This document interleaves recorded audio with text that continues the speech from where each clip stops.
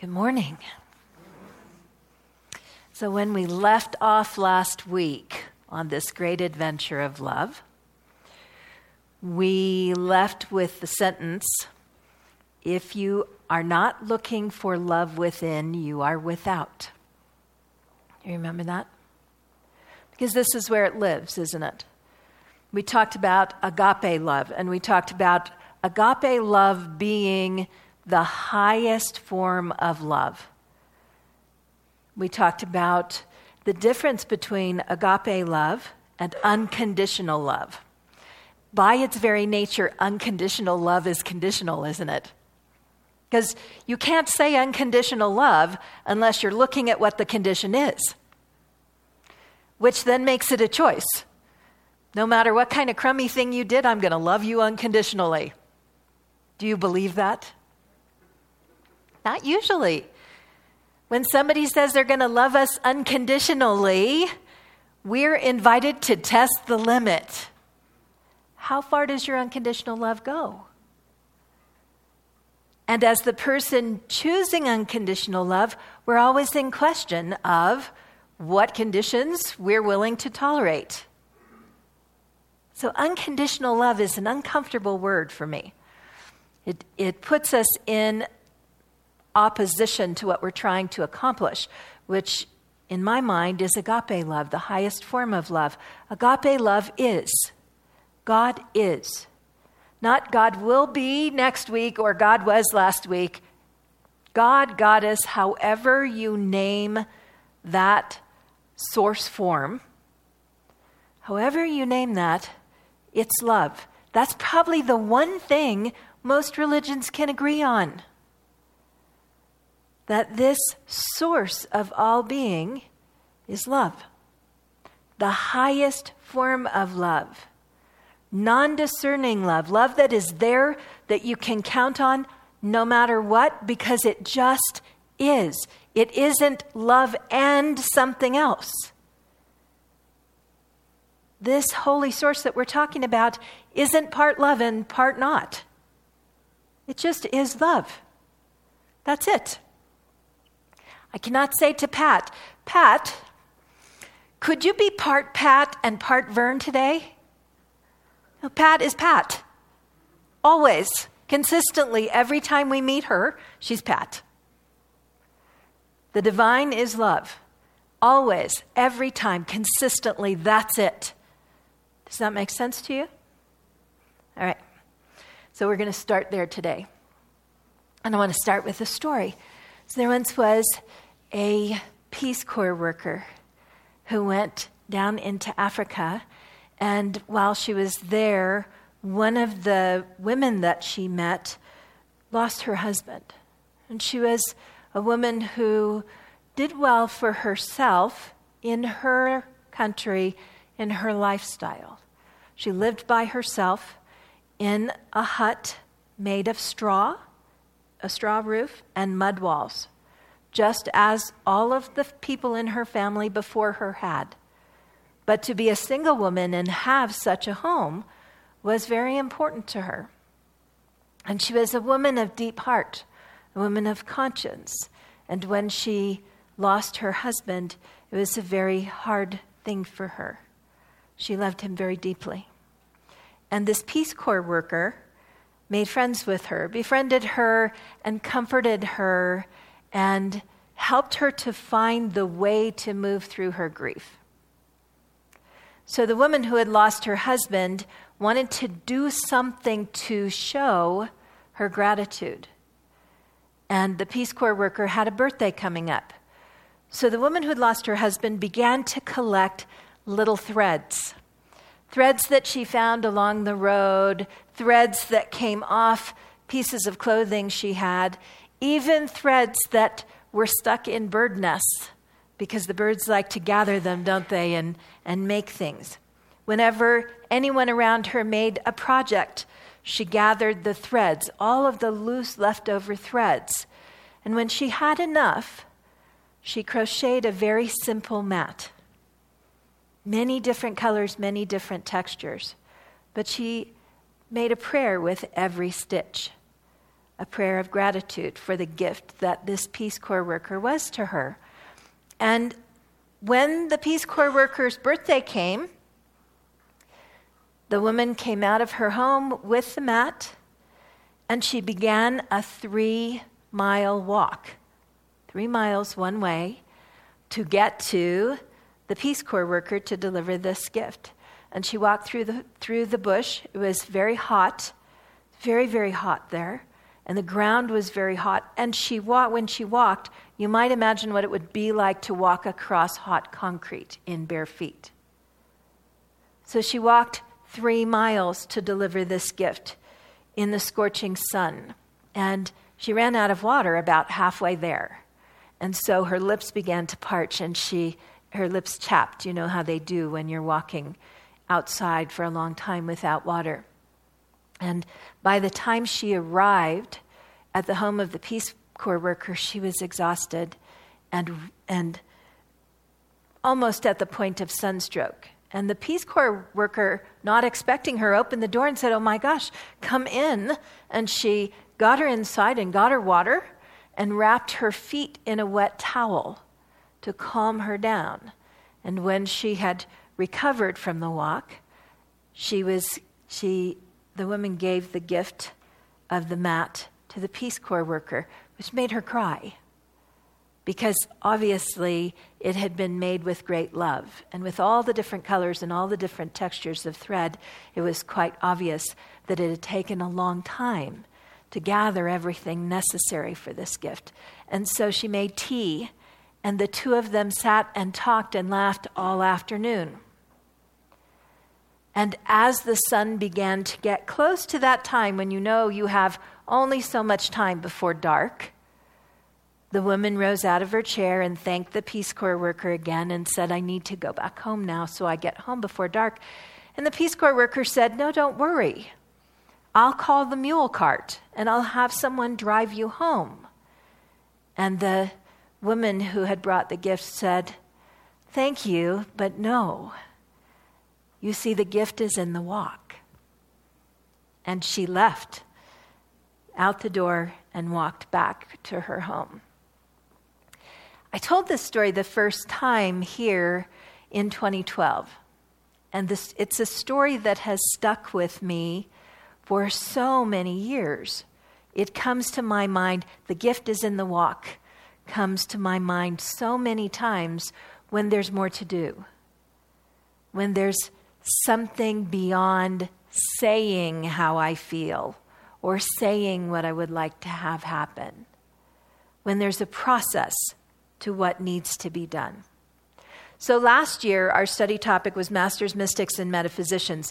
And last year, we talked a lot about mastery, what it is to master something, that we choose something, a subject, a practice, a something, a skill, and we first study about it. We learn what we can on our own, and then we find someone who does this better than we do. And we apprentice with them. We learn from them. We're mentored. We learn more. And then when they've taught us everything they can teach us, they turn us loose to go and do what it is that we've now learned to do better. And we practice. And when we have practiced well, then we mentor someone else. Because when you mentor someone, you have to learn even more deeply.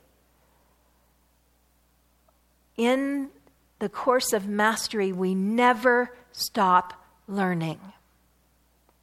So how would it be if we were to live pursuing mastery in the area of love?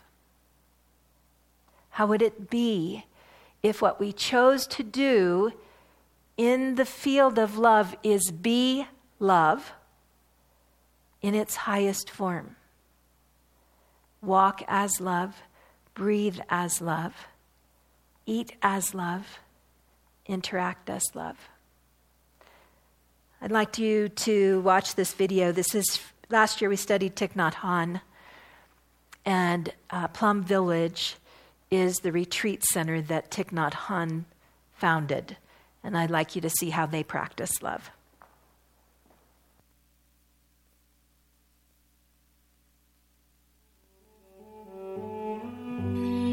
At Plum Village, we practice the art of mindful living. It's a very simple and practical way of living that helps us live deeply, live happily, and face life's ups and downs with more ease. Learning to truly love is the essence of this way of living. This love is composed of friendship, compassion, joy, and non-discrimination. And what reveals this love? The energy of awareness, or mindfulness, reveals love. Every morning when I wake up, I have 24 brand new hours to live. And this is such a precious gift. I have the ability to live in such a way that these 24 hours will bring me peace, joy, and happiness.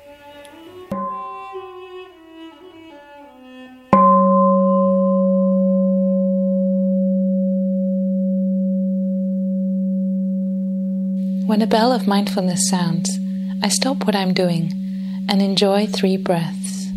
My awareness of breathing helps me be re-established in the present moment.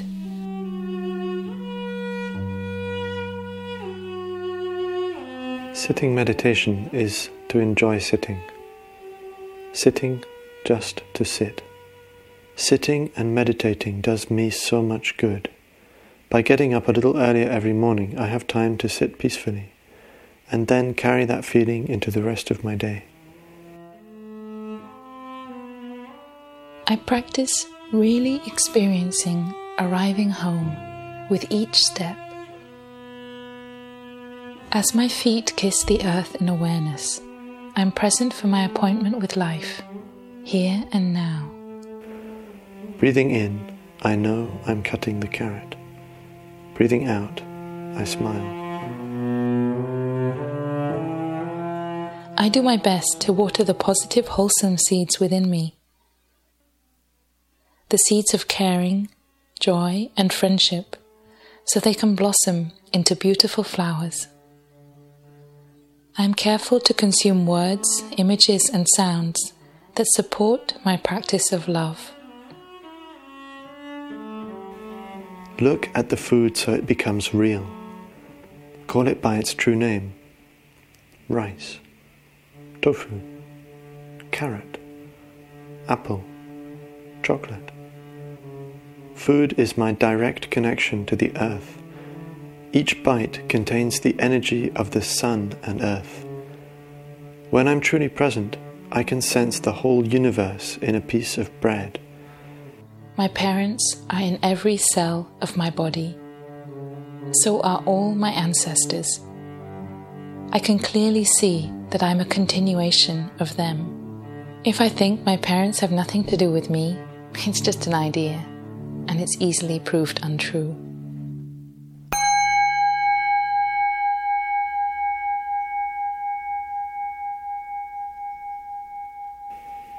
When conditions are sufficient, certain seeds blossom.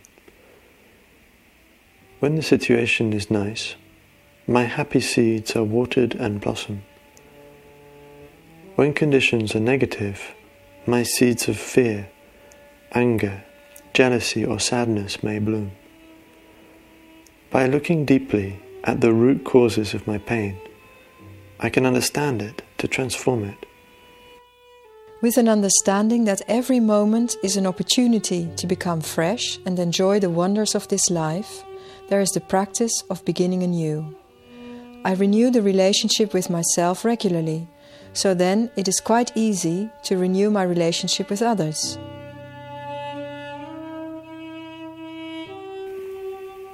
There is also an Earth Peace Treaty available on the Plum Village website.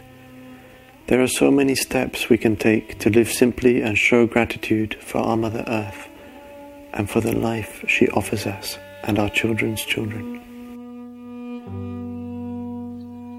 The white clouds, the wide open sky are always available, always waiting for me, as are all the miracles of life. And it's wonderful to be aware of them.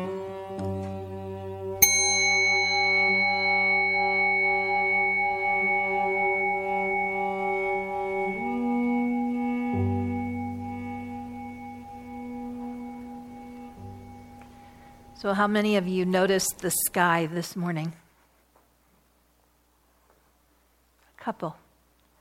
It's always there, isn't it? Have you ever gotten up one morning and it wasn't there? No. It's always there.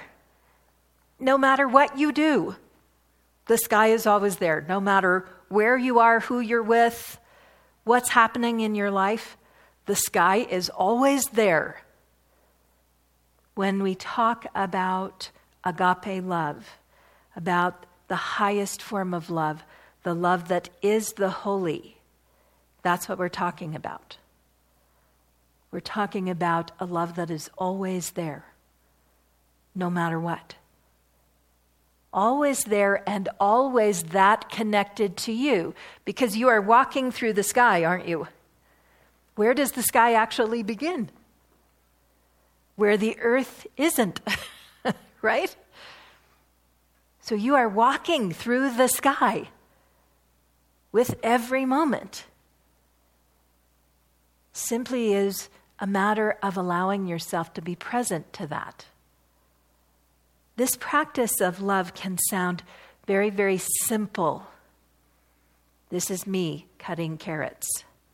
Changes everything when you're in the present moment, thankful for the food in front of you. Changes everything when you're walking across the bush in bare feet in gratitude for what someone else has done for you. When the gift is not just in the crocheting and having someone say thank you, but the gift is in every breath between the moment that happened and the moment you return home. When we talk about love, we're talking about something so profound if we slow down enough to experience it, to mindfully walk in this highest form of love. To be love walking. Like I told you, I told this story the first time in 2012. It's 2019 now, and I still think about this lesson on a regular basis. Because mastering love, in my mind, is the greatest objective we could have. That we learn how to do this, that we learn from each other, that we learn from people who have greater wisdom than we do, that we then pass that wisdom on to other people. I have some quotes for you. Germany Kent said, "Spread love. Hug the people you care about and make sure they know that you care and appreciate them. Make it known to your friends and family that you love them." Israel Moore, I hope I say this last name right, Ivor, I think. If I messed it up, I apologize. Rivers, I love this. Rivers don't drink their own waters. Trees don't eat their own fruits. The salt seasons the soup in order to have its purpose fulfilled. Live for others. Martin Luther King said, "Love is the only force capable of transforming an enemy into a friend." And Nanette Matthews said, "Open the windows to your heart. Release all the warm, genuine love you hold inside so that it may shine on others and shatter the darkness."